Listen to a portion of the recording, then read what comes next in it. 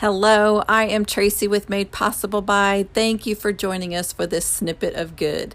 Today we're going to hear from Carol Herrick. She is the Executive Director for the Oklahoma City Dodgers Foundation, and she shares how over the last year the Dodgers chose to be innovative in their community involvement, brainstorming new ways to connect and to give back to their communities.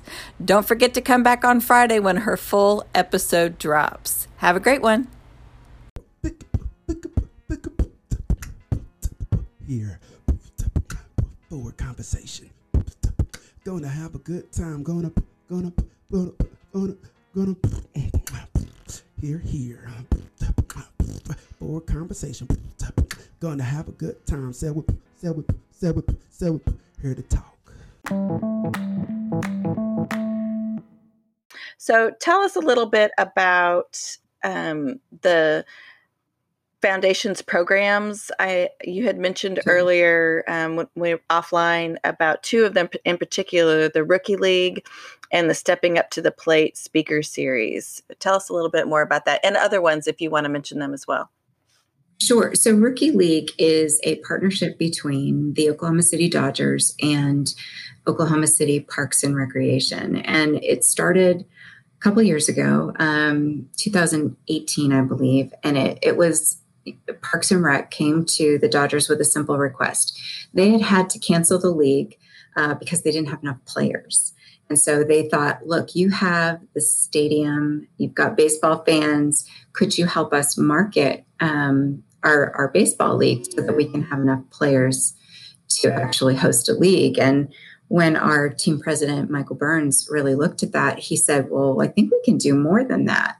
And then we began a partnership with them where the Dodgers paid for jerseys, hats, all the equipment, and Parks and Rec continues to facilitate the league. But we also just highlighted and what they were doing and amplified the Rookie League across not just in stadium, but our social media pages and all of that. So we've given them a lot of support throughout the years. And that first year we had about 200 and I think they said 200 and let's say 20 players.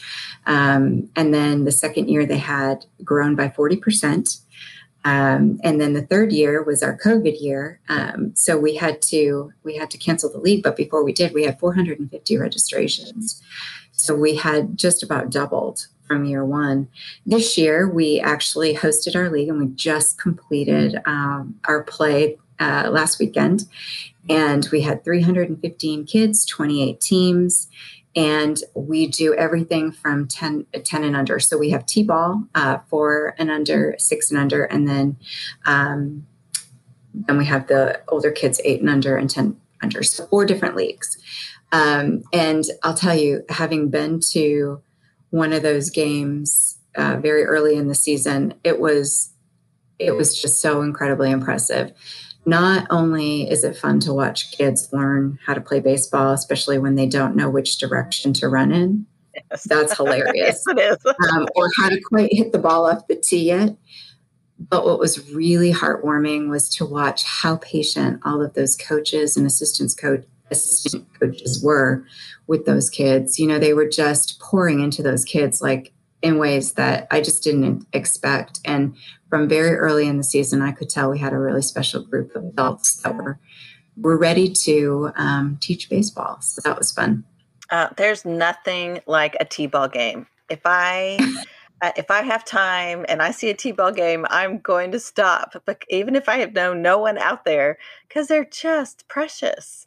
And you're right. They run the wrong direction. They, instead of throwing the ball, they'll run it to first base. You know, I mean, but it's so fun to watch them learn. It is, and it's so fun to see the transition from that 4 and under to even the 8 and under, because they've grown so much physically and their game has grown so much in that short amount of time. And it's so fun to watch them get it and to enjoy it. And that's really our goal with Rookie League. It's not really to make professional ball players or get them college scholarships down the road. It's to introduce them to the game and give them the opportunity to play. And that they get leadership experience, they get opportunities to work on a team. That's what it's all about for us. We just want to create opportunities so that if there are barriers, baseball is an expensive sport, as someone with a son who plays, and we want to remove some of those barriers. And so the foundation has traditionally paid scholarships for families who could not afford the $55 to play, or for teams that assembled and couldn't afford the Parks and Rec. So we've really made this a cornerstone of not just the foundation, but also the Dodgers team. This is a passion project for them as well.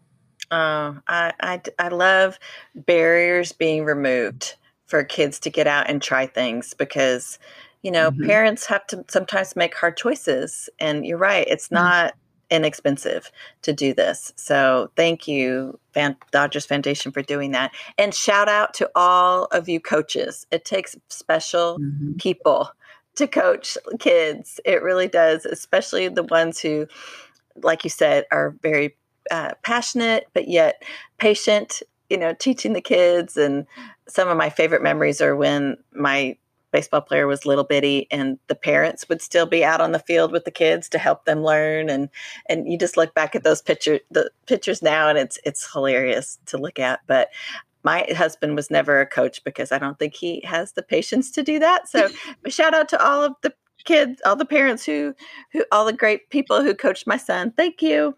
Thank you for doing that. So give yourself a pat on the back if you coached a kid. So thank you for doing that.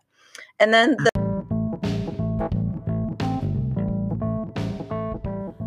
if you enjoyed this snippet of Good, stay tuned for the entire Conversation Around Good episode that drops on Friday. Don't forget to like, share, tag, and to give a podcast review.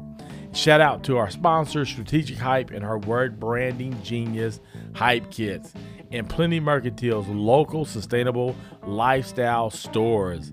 Don't forget to hit that subscribe button so you never miss inspiring stories of good. Now, get out there and do good.